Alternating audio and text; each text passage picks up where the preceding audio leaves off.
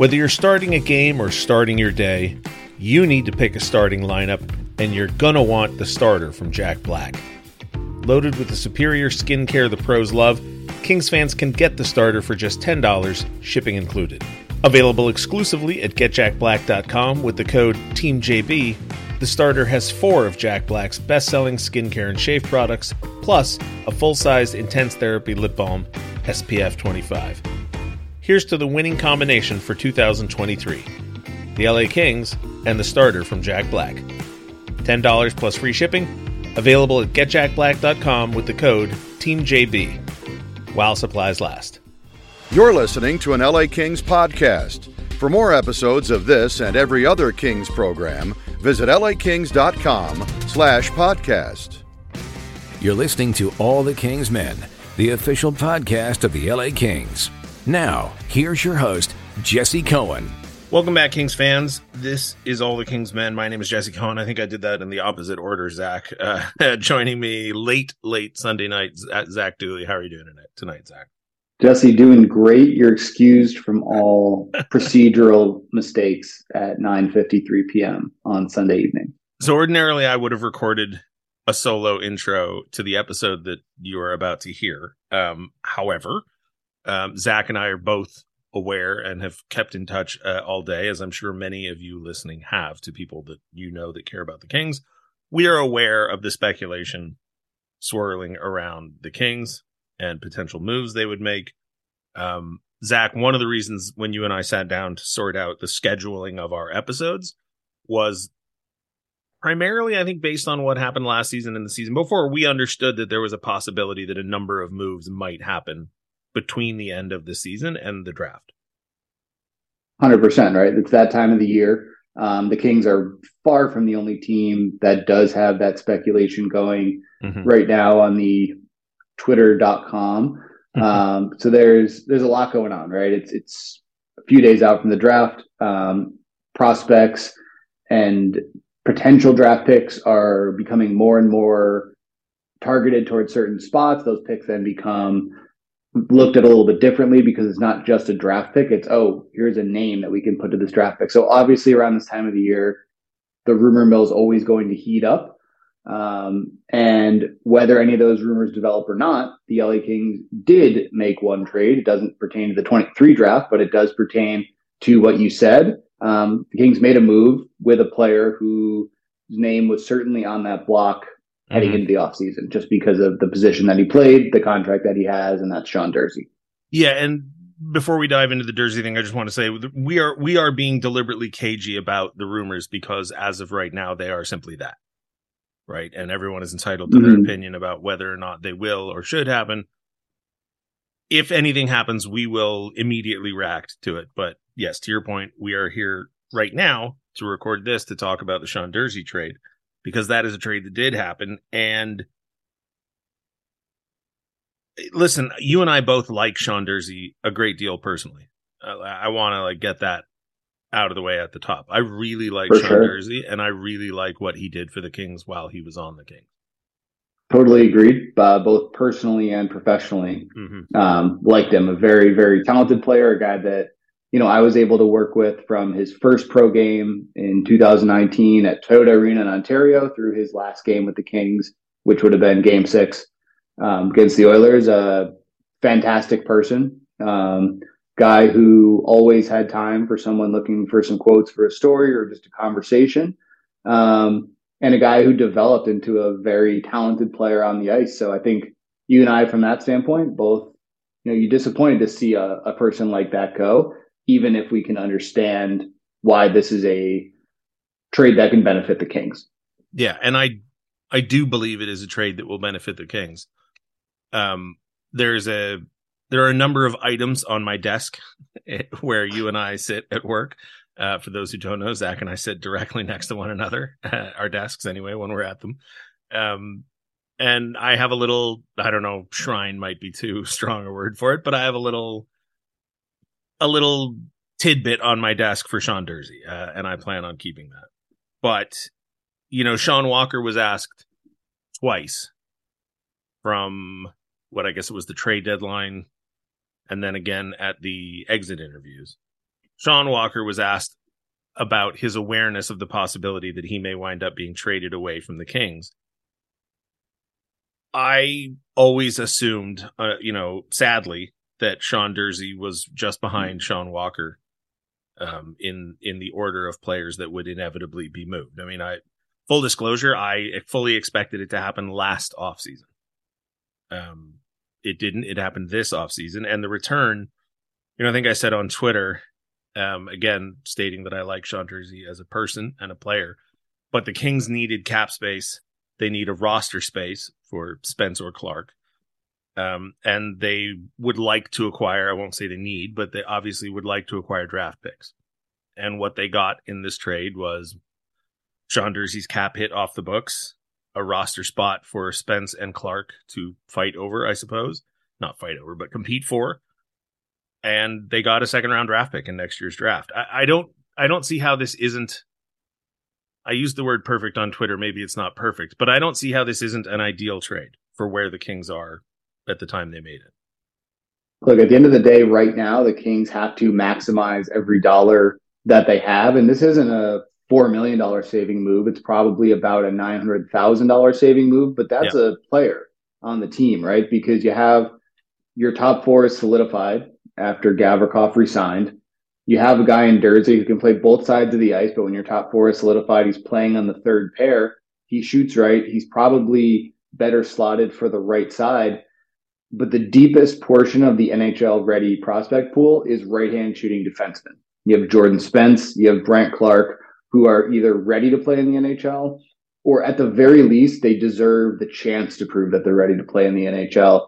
And both of them will do so at a cap hit of less than $900,000.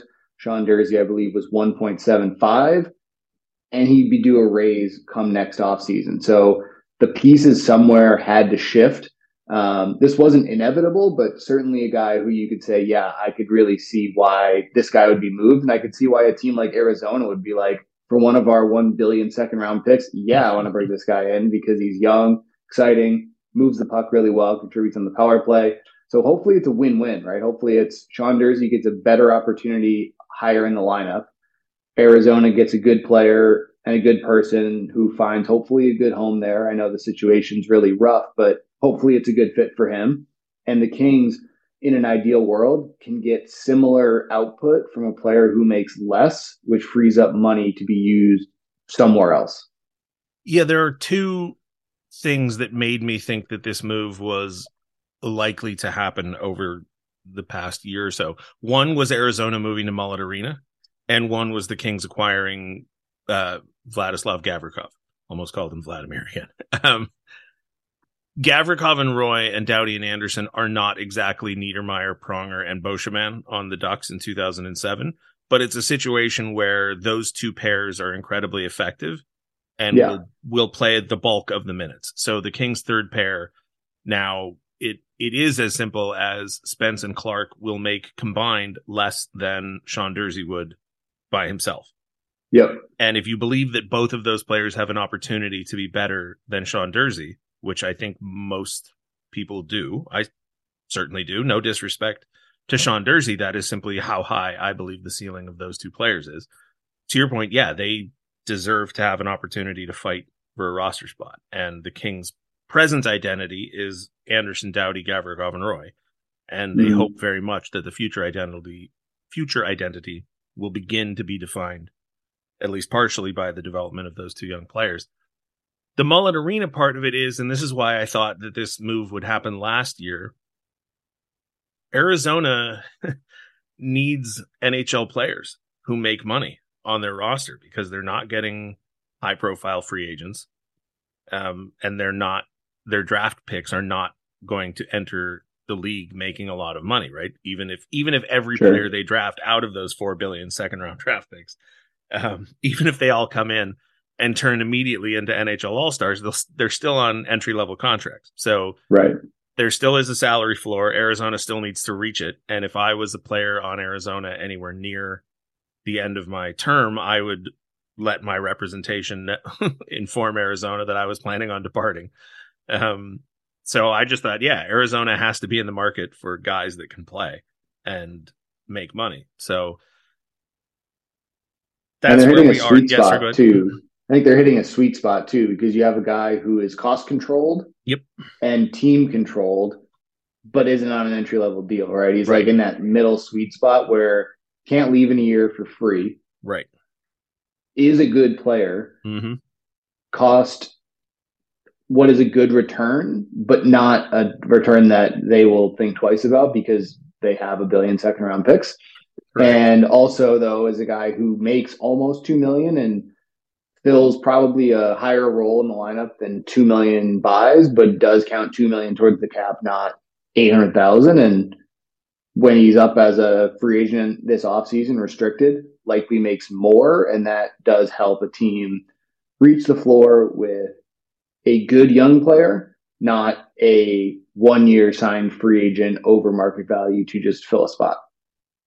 And I will add, ordinarily, obviously, we wouldn't be talking this much about a departing player in a trade, but this is one of those trades where the Kings, you and I can't talk about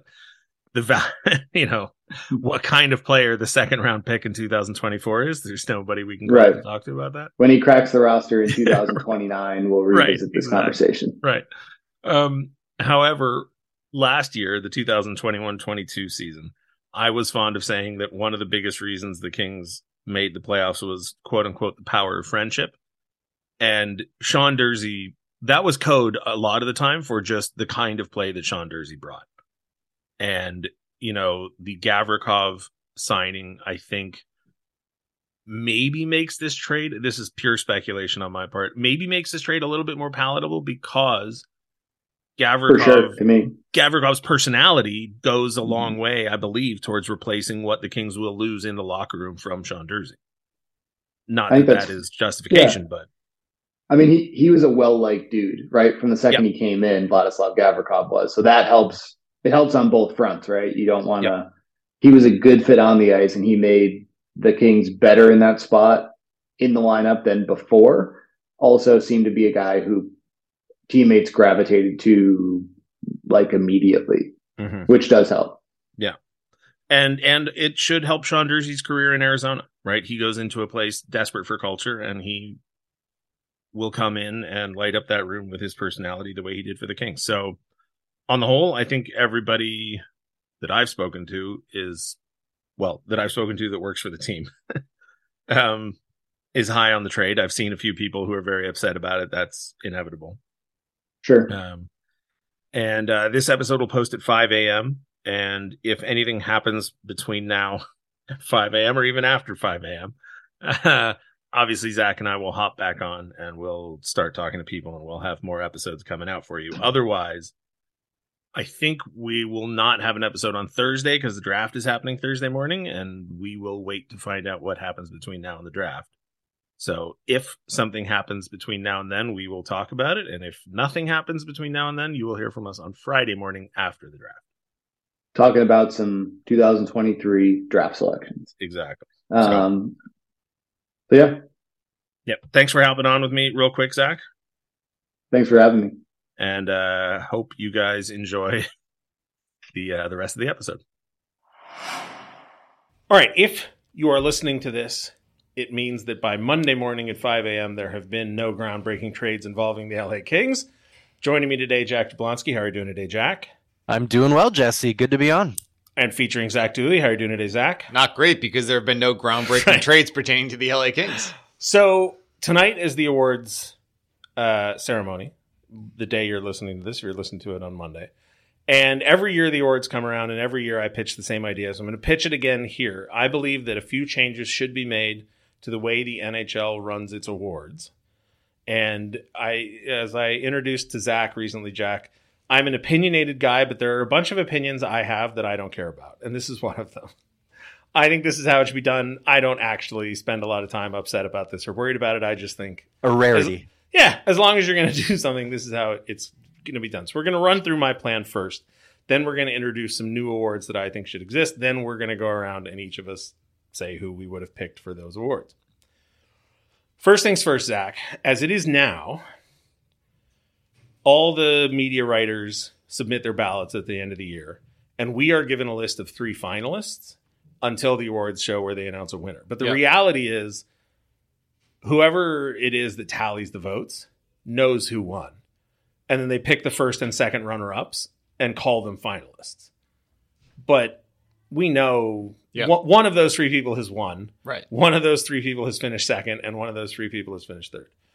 I don't think that's how it should be done, Jack. I think that each division should submit a ballot to their players. And the players should anonymously vote on the bulk of the awards, not all of them. Can I chime in here? Absolutely. Because this is sort of how the AHL does its awards. Really? So the AHL Awards is 1/3 player ballot, 1/3 coach's ballot, 1/3 media ballot. So this is a little different. And the idea for this actually came up from learning about how the Academy Awards are handed out. So in the Academy Awards, the actors vote for actors, the directors vote for directors, the cinematographers vote for cinematographers. And then once those subcommittees or subcategories have picked their nominees, then it's handed off to the Academy as a voting body to decide. So for example, toughest defenseman, if let's just take the Norris Trophy, I would go to all the players in the Pacific Division, forwards. Well, skaters. And I would say, you can't vote for anybody on your team, but vote for the toughest defenseman in the Pacific Division, the teams that they play against the most. You would get four actual finalists. Yeah. And then you would hand it over to the media and say, okay, the Pacific Division says it's Erik Karlsson. The Metropolitan Division says it's Adam Fox. The Central Division says it's, whoever. And then let the media decide of those four finalists. And you won't have, players on different teams splitting votes. You won't have, the concern about bias because, the media on the East Coast are more familiar with the East Coast players, but they'll have two players from the Western Conference that they'll have to choose from. So that's my proposition. Again, I'm not losing any sleep over the fact that it's not done this way. I just think that's how it should be done. I don't hate it. I think where you run into a challenge is like, what if the two best defensemen in the league are in the same division? Yeah. That's when you get a tough one. Or, if those situations, that's loud. Very loud. I won't do that again. But that I like the process. I don't have any issue with that. I don't know, Jabs, what do you think? No, I'm on board with it. I don't think it. Again, like for anyone who listens to this, you come up with some obscure takes. This is pretty realistic in terms of something that could make sense. And Zach brings up, I guess, the only thing on top of my head that would be a red flag of terms of running into any issues. But for the most part, it seems actually not too flawed. Thank you. I'll take it. Play the sound. Yeah, I'll come up with something. King of the week. Jesse Cohen for his awards revision. This isn't a perfect example of what you're talking about, but let's just take, if we are fighting about MVP, and you wanted to say, well, is it Draisaitl or McDavid? Mm-hmm. In a national vote where everybody just votes, theoretically, those guys could split. In this scenario, you go, no. Yeah. This is... Oh, one hitch. For MVP, every team, it would be done more like the Masterton. Okay. Every team would submit their own MVP, but it would be up to each team. So if, for some reason... Who is the team? The players. Okay. So, and I suppose you can include the coaching staff if you want. But if the Edmonton Oilers, for whatever reason... dicey. I grant you that. We'd have to internal work beef. on that one. You don't want that, Jesse.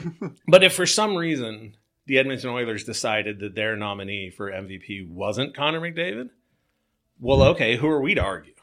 Like, I'm not. The only part of that makes sense is the last sentence. Who are we to argue? Yeah, everything else it's a little too. Now you lost me for what Jab said, which is that when you have two absolute superstars, you're dissing one of them. Like you're dissing your not teammate. Our guy. Yeah, but if it otherwise, was up to the now team, you could just let the media siphon off votes. But players don't care what the media thinks. Yeah. They much more care about. Well, I need to go back to the lab to work on the MVP because the whole first part was good. Because what you can't do is let the other 7 teams in a division decide. Like how would the LA Kings vote on who is the MVP of the Pacific Division? Like I don't know. Right. in this case, it's Connor McDavid. It's convenient because he's got 30 more points than the next closest guy. So you're like, all right. Like in a year when they both have 50 goals and 125 points, Connor and Leon. The year that Kopitar should have won the MVP. Right. We all know that he should have because we're Kings fans. We have our arguments. But if you're a member of the Vancouver Canucks, how are you making the distinction between Taylor Hall and Andrei Kopitar? Yeah. You're not. Yeah. So I need to go back in the lab for that one, but whatever. You got some legs, I think. Now, the next issue was the number of awards. And this one actually comes from watching all of these thoughts and arguments are based off of other awards shows. Of course. So this one comes from the difference between the Grammys and like the Academy Awards and the Golden Globes and stuff like that. Because famously the Golden Globes do weird categories like musical or comedy. And then movies like The Martian show up in the comedy category, and then everyone's fighting over whether or not The Martian is a comedy. I think it is, but I understand why people don't. Anyway, the solution to me is what the Grammys does, which is just subdivide their awards into increasingly obscure and meaningless categories. Yeah. But because it's hockey, we're not going to go wild. And so here's the rundown of awards that I came up with. Best line, because it's very easy to pinpoint one guy and be like, okay, Connor McDavid scores the most points. How impressive. But you can see a line like Danault, Moore, and Arvidsson for that half a season run, or this year Byfield, Kopitar, and Kempe, right? Like I didn't choose them as the best line, but I found myself thinking about it because those three guys combine really interestingly. The best D pair, same thing. One defenseman can be exceptional, but a pair of players can have a much larger impact. For example, Karlsson will probably win the Norris for having over 100 points, but I'd rather have Doughty and Anderson as a pair than Karlsson and whomever. Can you name another Sharks defenseman? Marc-Andre Vlasic. Mark Edward Vlasic. Name one more. I can't. I stared at all of them. If you said a name, I'd be like, oh, yeah, that guy. Ferrero. Yeah, Ferrero. I believe his partner was Jacob Megna. Yeah, Megna, that's right. And that pair, for the record, had outstanding metrics. Yeah, they were actually great, yeah. So maybe I wouldn't say. But anyway, the point is pairs can be really impressive. Best power play player, best penalty kill player, and I think those speak for themselves. There are some teams more the power play than the penalty kill, but a player like McDavid, who garners an unbelievable amount of points on the power play, is just unbelievable. Like that's it. He's virtually unstoppable on the power play, and he's so good at it that becomes an asset for the team. Whereas there are other players who can't remember what the exact breakdown between Matthew Tkachuk and Connor McDavid is, but Matthew Tkachuk significantly fewer points on the power play. Anyway. Those speak for themselves. Then it comes to defense. Best, and I've broken it into three categories: defensive defenseman, offensive defenseman, and all-around D. And this is a conversation that gets brought up every year when Erik Karlsson wins it. Yeah. And everybody just goes, okay, he scores more points than any other defenseman, but he doesn't actually... He's a fourth forward, yeah. Yeah, he doesn't play defense in the traditional sense. And you can argue that tradition shouldn't factor into it, but nonetheless... If you've got a guy who doesn't kill penalties and is rarely able to shut down other teams' scoring opportunities in high... What's the word I'm looking for? High danger chances? Well, high pressure situations. Mm-hmm. So end of a game, You're down not on by the one. ice, up a goal with a minute left type or thing. everybody always says like, well, part of the reason Karlsson's plus minus was so huge was because he was always on the ice at the end of the game with the empty net. Mm-hmm. They're like, all right, but he still... was on the ice. His team was still giving up those empty net goals. It wasn't like he was out there scoring goals with the goalie pulled for the. He probably should have been playing goal in those situations, tending the net one hand. If he was so good at defense, maybe they would have been scoring goals. I don't know. Anyway. Is this turned into a Jesse's vendetta against 100%? That is the real reason for all of this: is to take shine away from Alex Ovechkin, Connor McDavid, and Erik Karlsson. Yeah. Oh my goodness. That's it. Best defensive forward. This exists, but it exists in a way that never really sat right with me. Now it has sort of become the player who scores the most points with a high plus minus. But I want to know who the guys that actually are out there playing defense from the forward position. So I think this one will yield the most controversy. Yeah. Yeah, we'll have wildly discussion, debate, etc. MVP, and then the NHL votes for their most outstanding player. We don't have a say in that. That's no change to that one. Coach of the year, GM of the year, the Lady Byng, the Vezina. And this actually came out of conversations about Jonathan Quick and his games played when he got to 700 games. And it was discussed as if he had reached 1,000 games played as a skater. And it's like, oh, give him a silver stick, da-da-da. And Zach, I don't remember when we got into the conversation, but the idea was like, well, okay, how many games did he play dressed as the backup right. that don't get counted in his games played tally? Mm-hmm. And then, now that people are saying... it wasn't enough to get him to 1,000. Probably not, because he was played, hurt. Right. A lot, yeah. And he played the bulk of the starts. And he didn't back up much, especially in the early era when the starting goalie played 70 games. Exactly, yeah. But the question then became, okay, so having a good backup is obviously an important thing. So let's name the best backup. And I think I set a limit at 30 games for that. Correct. I think you lowered it to 25. All right. Well, Jack might have been. You changed it several times. I did. I bounced around. Then best rookie, which is one we Maybe it was 30. I don't remember. And then this one is just stolen straight from the NBA because I find it such a fascinating concept, and that's most improved. Mm-hmm. I like it. Yeah. So those are the new awards. That's how I think they should be awarded. And now we're just going to go through and fight with each other. Love it. That makes for a good podcast. So which of you guys wants to start with your best line? Zach. All right. Oh, thanks. My best line is from the Dallas Stars. Mm-hmm. Pavelski, Hintz, Robertson. Strong numbers, strong metrics. If you average out their three totals, you have a player that scored 37 goals and 87 points. That's on average between the three of them. Each of them played at least 70 games. The metrics were very solid, just under 60% in terms of scoring chances controlled, just over 60% in high danger chances. Money Puck said they played the most minutes together of any line. So they played together a lot. They were really, really good, and the metrics supported the production. Jack, what did you have for that one? In my response rebuttal, there's nothing you can say against that in terms of what he provided. But I went with the best line on the best team, and that was Patrice Bergeron, Brad Marchand, and Pastrnak. Obviously, you've got Pastrnak, who had over 100 points. Both Marchand and Bergeron did miss time, as Dooley pointed out, in terms of consistency and health in the Dallas aspect. But you've got guys that are plus 34, plus 35, plus 37. Two of those, I guess you could probably add another 5 to 10 on with the games they missed if they played a full season. But that was where I went. I thought, might as well go with the best line on the best team in NHL history. I think it's pretty hard to argue that thought process of going for the best on the best team. I certainly was tempted on a couple of them.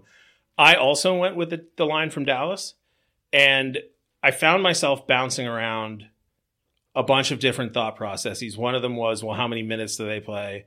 And, they played the most.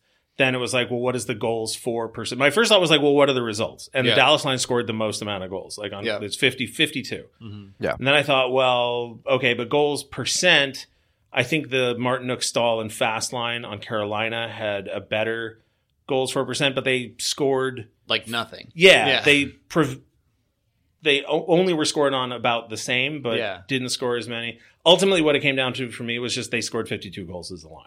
Mm-hmm. And all the reasons that you gave, Zach, were equally valid.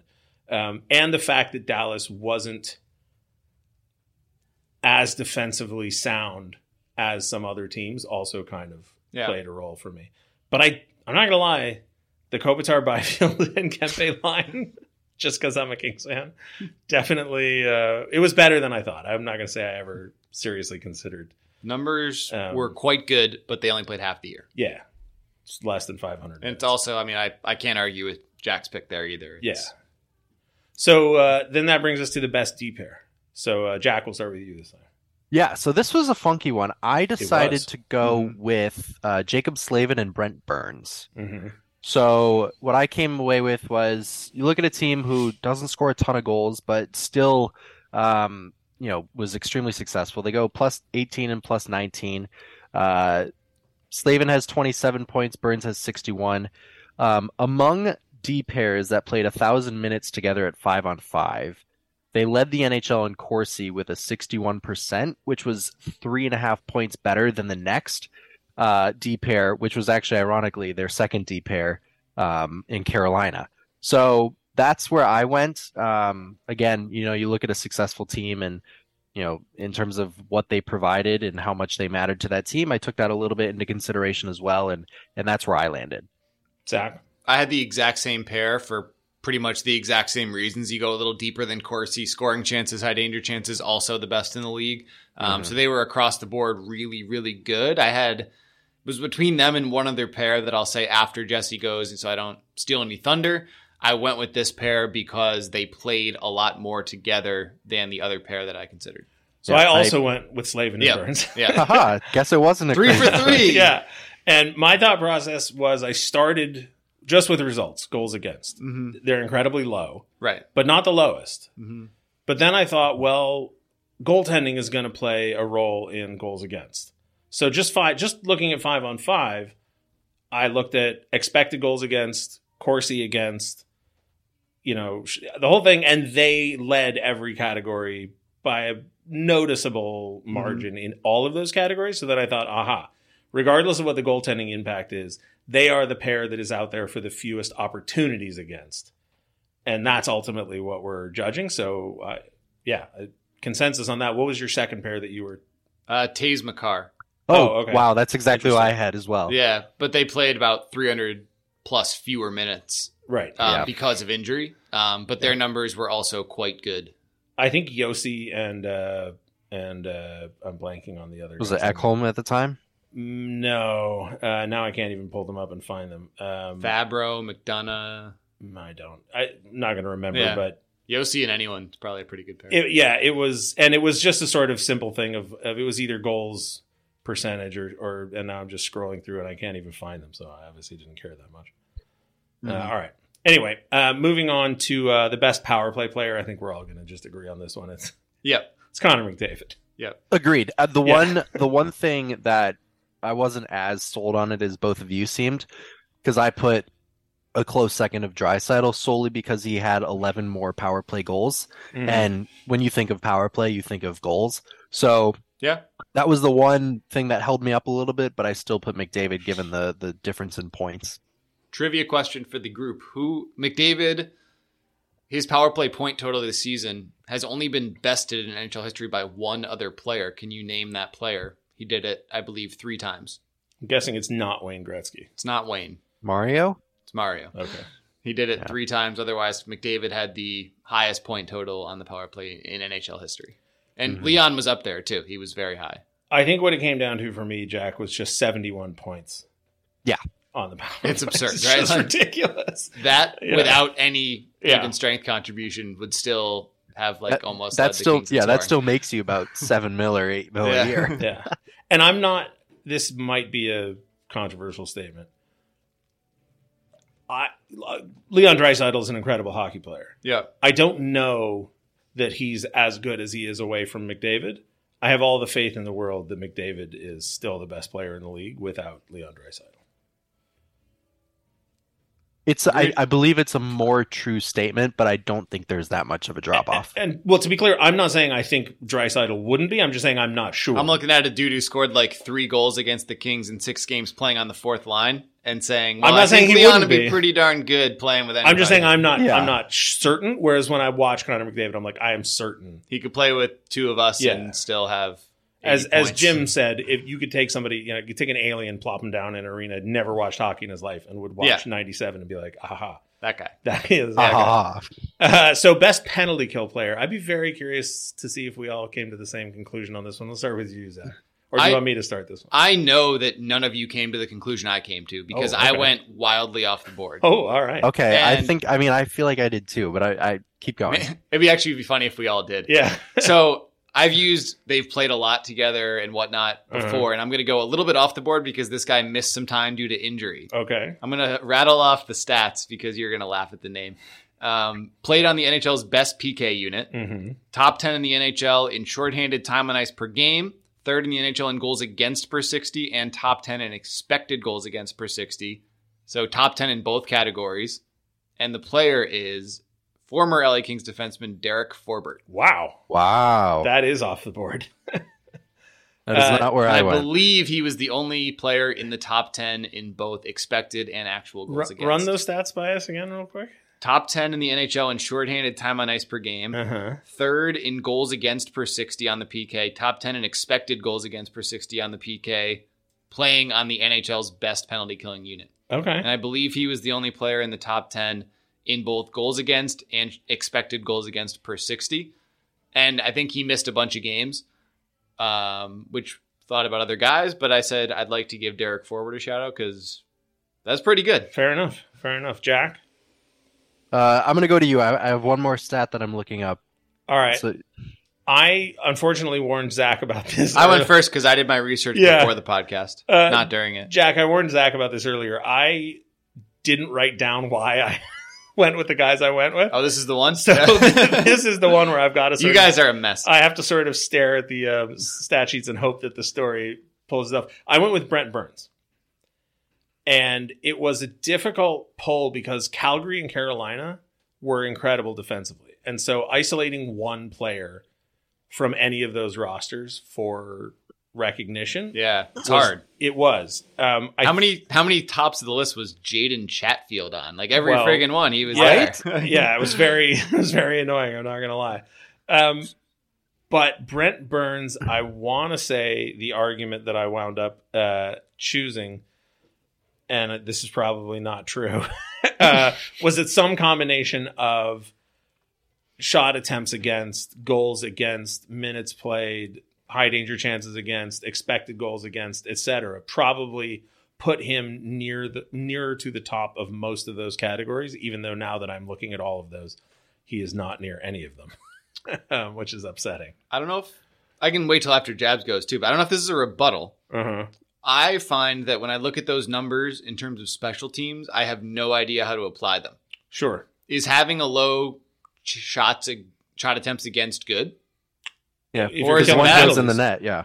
Might you be fine with conceding a lot of Corsi from the outside? I thought about it like that, and like I didn't use those because I didn't know like what was good and what was bad. Whereas at 5-on-5, it's obvious, right? Penalty kill, I'm like, maybe that's not a bad thing, right? Like maybe. So I looked strictly at goals against. I did look at expected goals against, which is a summation of everything, but I didn't know how to apply them, which I found like interesting on the PK. I mean, so go ahead, Jack. Sorry. So I took a slightly different angle because I went with a forward. I went with a forward because I value faceoffs so much in the penalty kill. That's a good Obviously, point. Win the faceoff, you likely kill at least 20 seconds at the least. So in Jesse's direction, I also went with Carolina, and I went with Jordan Staal. So good Staal had the third most faceoff wins, but had the best faceoff percentage among the top 7 people in the faceoff category in terms of wins. So I valued that. He has a high list on block shots among forwards that ranks third. He has the third most takeaways. So there's a number of different directions that I felt that he was kind of that all-around guy in that category. It's a great pick. I really wish now I had written down why I chose Brent Burns, but I didn't. Apologies, everybody. All right, so then that brings us to best defensive defenseman. And I leave it up to either of you how you want to define it. Yeah. Define that, yeah. So, Jack, why don't we start with you on that one? I went with former Los Angeles King Alec Martinez. Okay. He led the NHL in shots blocked by 47. I think as a group and as a fan base, we know how valuable he is on both ends of the ice, specifically on the offensive ice in the playoffs. But defensively, just eats pucks. We know how valuable it is. Pucks out. I didn't put too much more thought into it other than these stats that I mentioned, but that was my guy. I took a pick from Jack Jablonski country and went with Jared Spurgeon. Let's go. Using the same criteria I used on the PK, which is he is the only player in the top 10 in the NHL in actual and expected goals against per 60 amongst defensemen. second in high danger chances against per 60. And I think this is actually important. Started below 50% of his shifts in the O-zone and also led Minnesota defensemen in shorthanded time on ice, which I believe is essential to be nominated for a defensive X award. So I went with Jared Spurgeon, the ever underrated Minnesota defenseman. Now seems as good a time as any to say that this exercise is exactly why I think, or not exactly, it is a huge part of why I think the players should be nominating these categories anyway, because I refuse to believe. I know how much time I spend watching the Kings. I know how much time I spend living my life, having friends. I don't have kids or a partner, but I can only imagine that that would be an even larger chunk of my time pulled away from being able to watch the other 31 teams in the National Hockey League. I refuse to believe that Greg Wyshynski or Ray Ferraro or Dennis Bernstein watch enough of every team to say definitively that Jared Spurgeon is better than Drew Doughty or vice versa. Like, I certainly don't. Yeah. So all we're doing is we're sort of combing the available amount of information to make our arguments. But at the end of the day, I have no idea. Having said that, it's Mackenzie Weegar. I would have bet my entire bank account that you would have picked Mackenzie Weegar. Because you heard me screaming about it earlier this year. I think so, yeah. Low Corsi against per 60, which I have been told by people whose opinions I trust about analytics that Corsi against per 60 is the sort of safest interpretation. But then shots against per 60, goals against per 60, he's near the top of the list in all the categories you would care about on a team that performed very well defensively, which is hard to separate one player from a team whose identity is that thing. But I just felt like he was a perfect example of that mentality. So I went with Mackenzie Weegar. Offensive defenseman. Jesse? Is anybody not going with Erik Karlsson? Jesse, why don't you say it and explain? I'll say it's Erik Karlsson. He scored an unbelievable amount of points. Hey, and Erik Karlsson. Let's be realistic here. It's Erik Karlsson. Yeah? Yep. All right. All around, D, I was split on this one, so I'll just start off and see how you guys do it. Is this the Norris? Or yes. Is this? Okay. Yeah. I took the approach Jack did for the top line. And I just said, listen, Boston was incredible. And pulling up the thing, Lindholm and Grelchik, is that how you pronounce his name? I think it's Griezlick. Griezlick. I don't know how you determine which of them is better, but you toss a coin and it's one of them. Are they nominated? No, probably not. Oh. I don't know. I don't think so. Lindholm, I know Karlsson. It's Karlsson, Morrissey, and I forget the third. Fox, Makar. No, is that from last year? That's last year. Okay. But that, like I said, best team, the best two defensemen on the best team. I wouldn't have an argument either way. So, Zach? It's Erik Karlsson. Okay. He did something that no one's done in the last 30 years. It's Erik Karlsson. I second that. All right. According to this, it's Fox, Karlsson, and Makar named 2023 Norris finalists. That tracks. Really? Yeah. That's a joke. Sorry, media. Controversial take. It is. Who's your pick then, Jack? Well, it was Karlsson. Okay. All right. So here we get to best defensive forward. Jack, who's your best defensive forward? I don't think you're going to like it, but I chose Patrice Bergeron. I don't have a problem with that. Okay. I feel like you have a spite against him because he kind of takes the heat off of Kopitar because they're obviously very identical in terms of value and what they do to the organization and how they play. So I'm wrong in terms of you're not mad at it, but yeah, I just went with Bergeron. I think in terms of some of the things I was looking at with the penalty kill stuff. When I went to Stahl, Bergeron was kind of my number 2 in that category, as well as I don't have any of the fancy stats as Jesse, you define them on the top of my head, but Bergeron was an easy one for me, in my opinion. I had the same. A lot of times I feel like NHL opinions are formed in an echo chamber. But yeah, very much. If Patrice Bergeron is in an echo chamber, it's a very intelligent one because the stats do back up he's the best defensive forward in the league a lot of the time. The fancy stats, if you will, only player in the top 5 in the NHL in goals against and expected goals against, plays on the top line, big PK guy, led the league in faceoffs. So this year, I think the stats back up what the echo chamber says. So I went way off the board on this one. Ooh, Derek Forbort off the board? Yeah, okay. Way further off the board. Love it. Here we go. Because I didn't look for top 6 players necessarily. I looked for guys who I thought were exclusively playing defense. Like, best defensive forward in my mind is the best forward for defensive purposes, not the most skilled forward. Anyway, I went with the Radek Faksa. Fourth liner. And like Brent Burns, did not write down my thought process. So now I'm forced to stare at a stat line and try and come up with some explanation. Near the top of the list has to be the 1.6 goals against per 60. There are 8 guys better than him. Including Patrice Bergeron. Yes. Is it in goals against per 60? Yeah. Not according to this. I've got Foligno, Nosek, Greer, Nosen, Stepan, Clutterbuck, Trent Frederick. You know what? I usually sorted by a certain time on ice, which probably eliminated the guys you're looking at. I set 500 as the minimum. I think I usually went a little higher. Okay. But also expected goals against per 60. Faksa is third at 2.06. Stepan and Archibald being the only ones above him. I think I looked at goaltending as well to just say, like, for example, Derek Stepan plays for Carolina. Or not goaltending, but defensive acumen of the roster around him. So if you look at a guy from Boston or Carolina or Calgary, you go, okay, that entire team is playing a defensive-oriented system. Yeah. It's really difficult to isolate one guy and say he's the one playing well defensive. Anyway, I suspect that was my thought process. But like I said, I didn't write it down. Shame on me. But you guys are wrong. It's Derek Faksa. MVP. You just called him Derek Faksa. You don't even know his name. I don't. How do you pronounce it? Radek. Sorry. Derek? Whatever. I'll tell you what, it's not. It's not Derek. Also, not Patrice Bergeron was on the ice for 18 goals against this year. Oof. 18. That's impressive.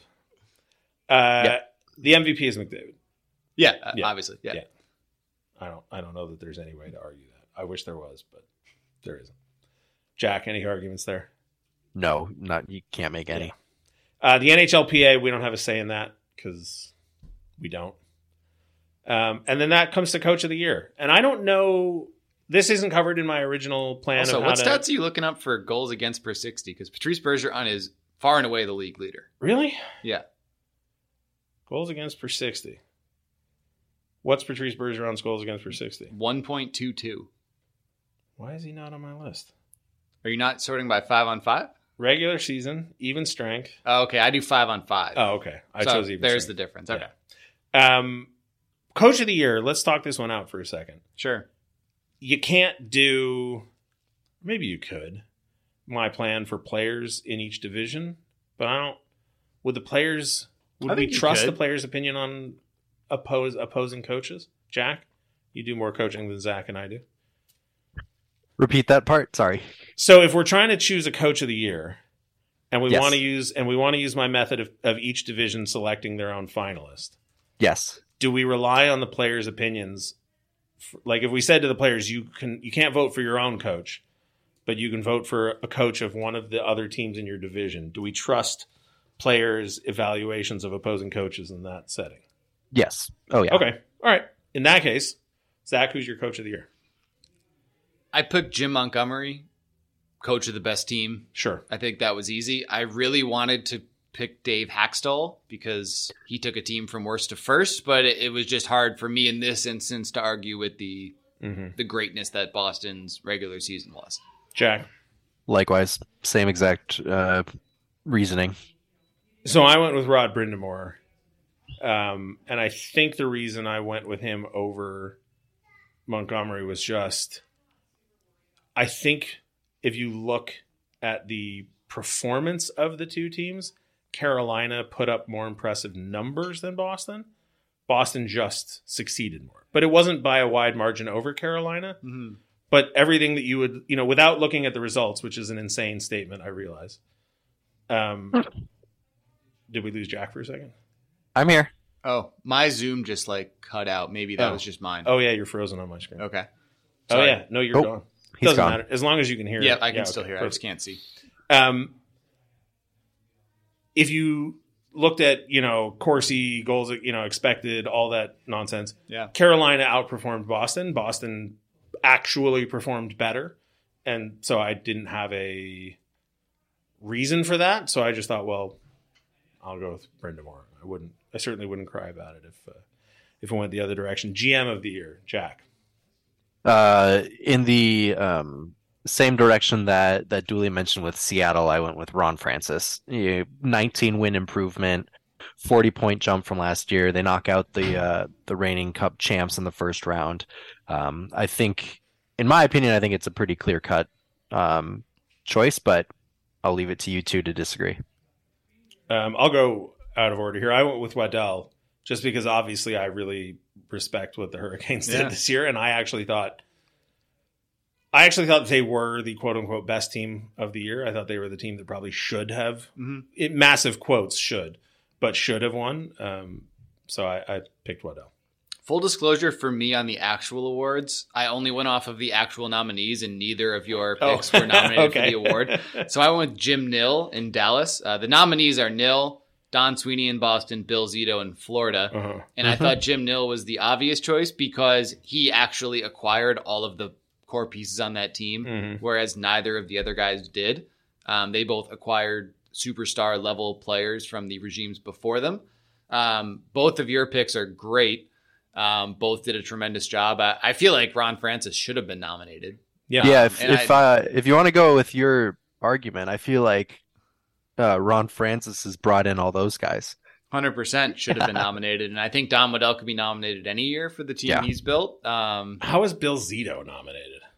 Traded for Matthew Tkachuk, I guess. Which, with the knowledge of the playoffs, it looks way better than I don't think playoffs are supposed to factor in, right? They finished with 92 points. Of the choices, I thought Jim Nill was the best option, but from a regular season standpoint, Florida went from the President's Trophy winner to barely making the playoffs. So the 17th best team. And yes, they acquired Matthew Tkachuk, but it cost them Mackenzie Weegar and Jonathan Huberdeau, which Jesse Cohen's best defensive. That's right.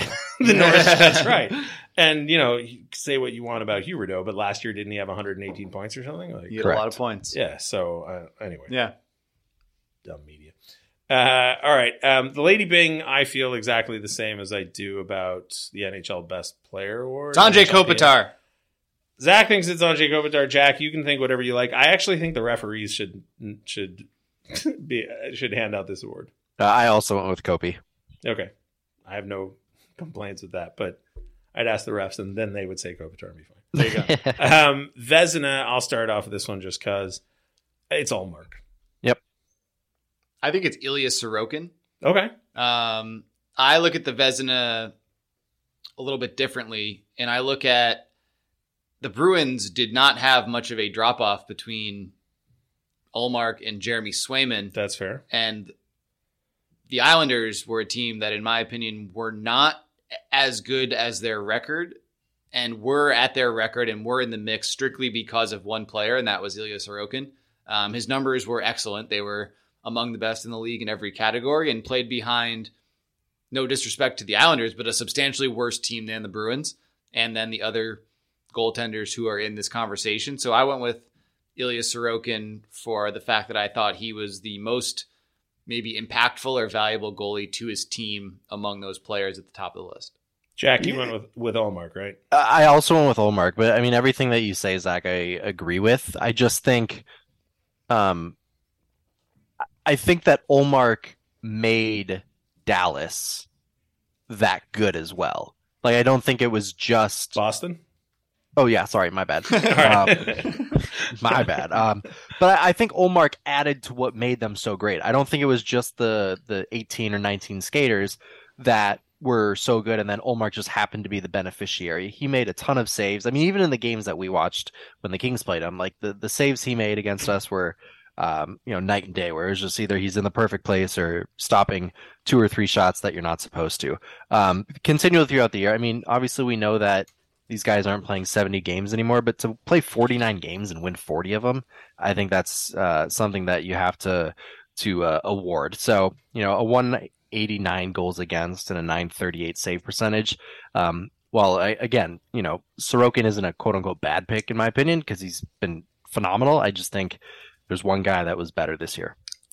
It's rare that I will look at these conversations and stop at the first number I look at. Mm-hmm. This was one of those cases where I looked at 938 and 1.89, like Jack just said, and I went, Mm-hmm. okay, good enough.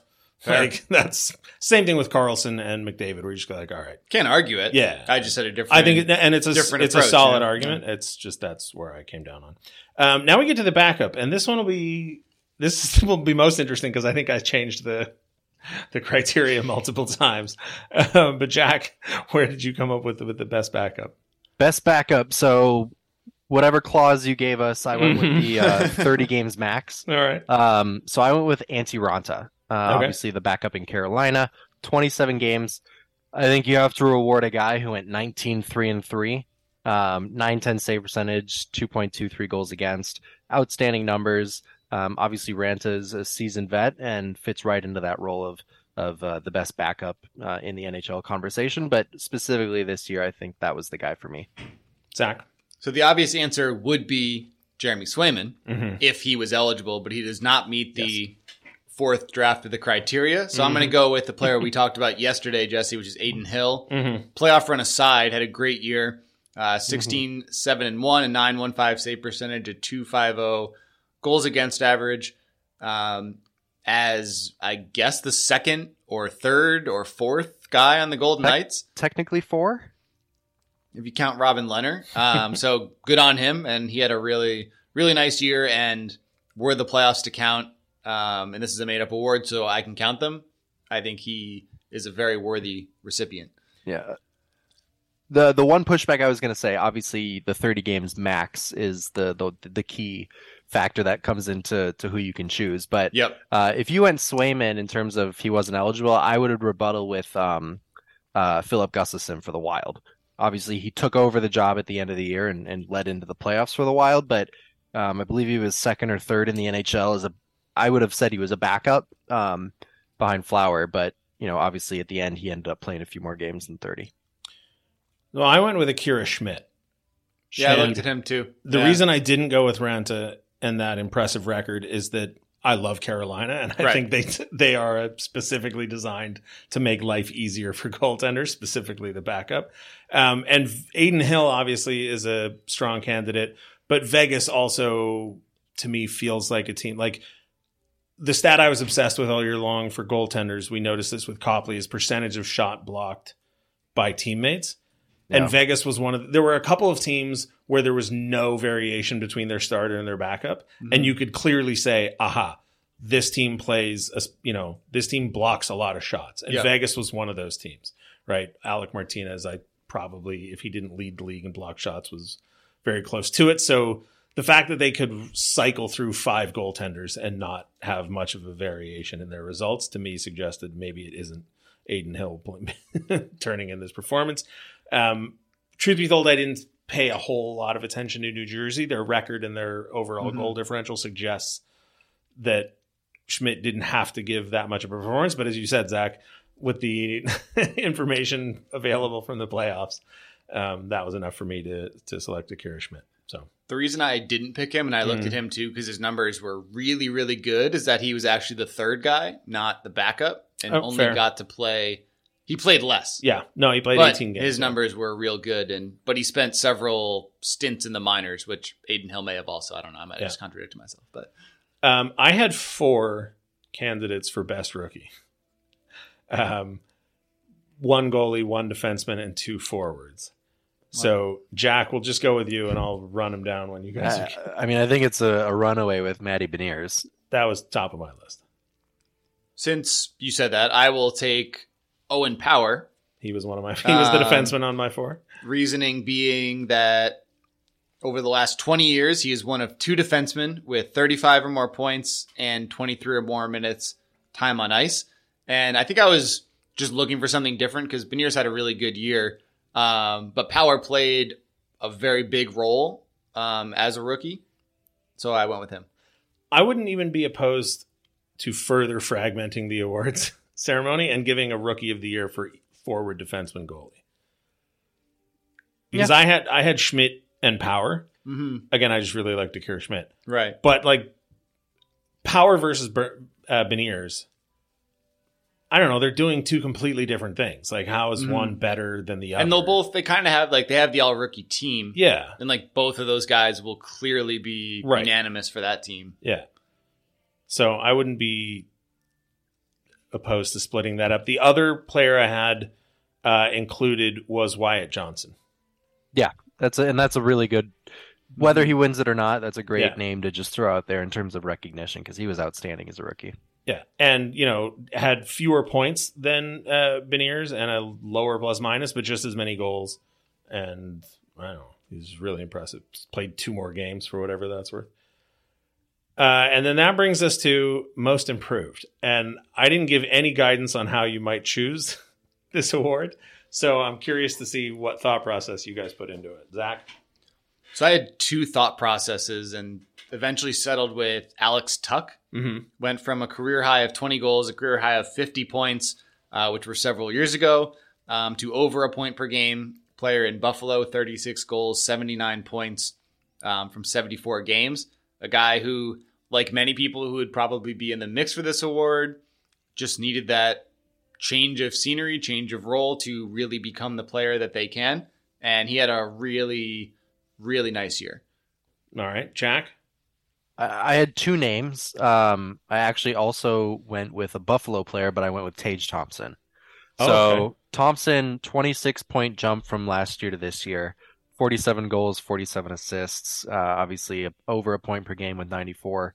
That would be my pick. My second the runner-up who I had, which I thought also deserves noting, would be Josh Morrissey, who jumped 40 points at defense for Winnipeg, putting up 76. I think it was tied for second in the NHL with Quinn Hughes. So I thought those 2 were the 2 that I looked at in terms of just value offensively. I think is where you kind of look at the most improved part with how important that is.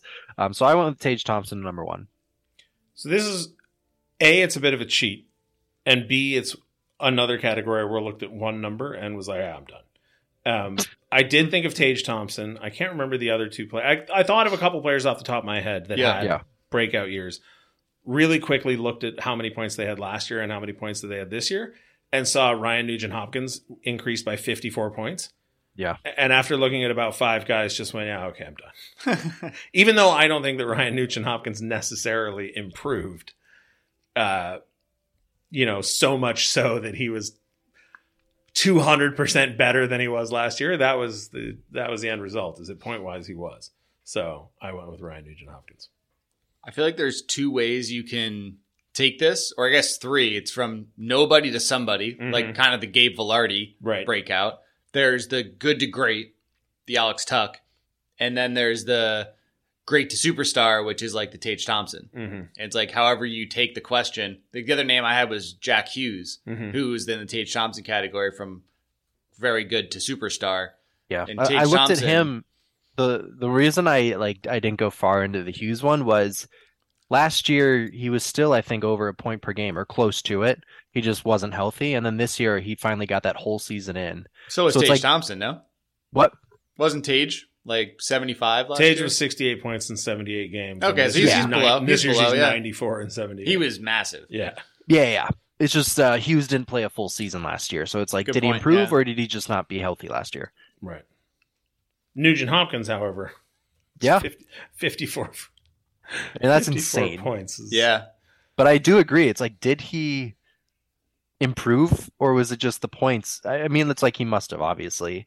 I mean, last year he played 63 games. This year he played 82. So it's a bit of a cheat, but listen, the best ability is availability. Yeah. So I mean, even being available for that extra 20 games is an improvement. Yep. It might not have been his fault, but the last time he played 82 games in a season, he scored 69 points. Nice in 2018-19. It's 104 points over. That's a 75 point improvement, or whatever. It's a lot. It's a lot of points. Yeah, many points. Anyway, I think we solved the awards. Gentlemen, congrats. Good job. Nice work, guys. I truly do like this. I think it's more detailed, and it brings recognition to more players, opposed to just like, oh, obviously, blah blah blah is the MVP. So I great job, Jesse. That's my thing. Thank you very much. Just as a bookend for my argument for my system.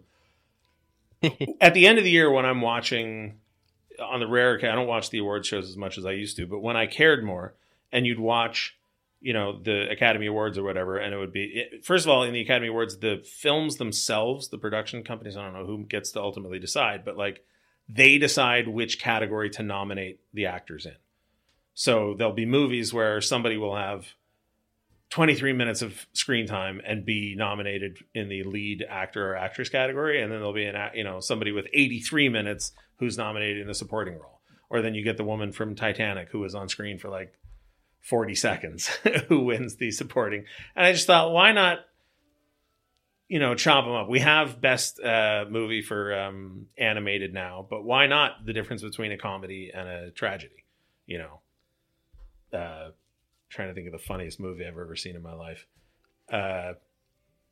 Just a comedy's trying to accomplish something very differently, right? So, A Fish Called Wanda is not trying to do the same thing as Macbeth. So why lump them into the same category? It's the same thing as players, right? Rookie of the year. Why is Owen Power better or worse than Matty Beniers? They're doing, Power's not going to score as many points as Beniers. Yeah. So, right. Why are we, I don't know. Anyway, we solved it. Watch the NHL Awards show tonight if you dare. Find out how many of these we got wrong. And write your local congressman telling him to implement my system. Jack, thank you for joining me. As always, I appreciate it, and thank you. Zach, talk to you soon. And not sure exactly when the next episode's out because the draft is coming up. So, again, if you're hearing this, it means no trades. But keep your peepers peeled and your... What's the folksy word for ears in that? Keep your ears pierced. Your peepers and your... Keep your ears listeners? pierced? I don't know. No, keep your ears open. I don't know. I'm not keeping my ears pierced. No. Come on, one ear pierced ears. 25 years Stabbing ago. me in the ear. It does hurt.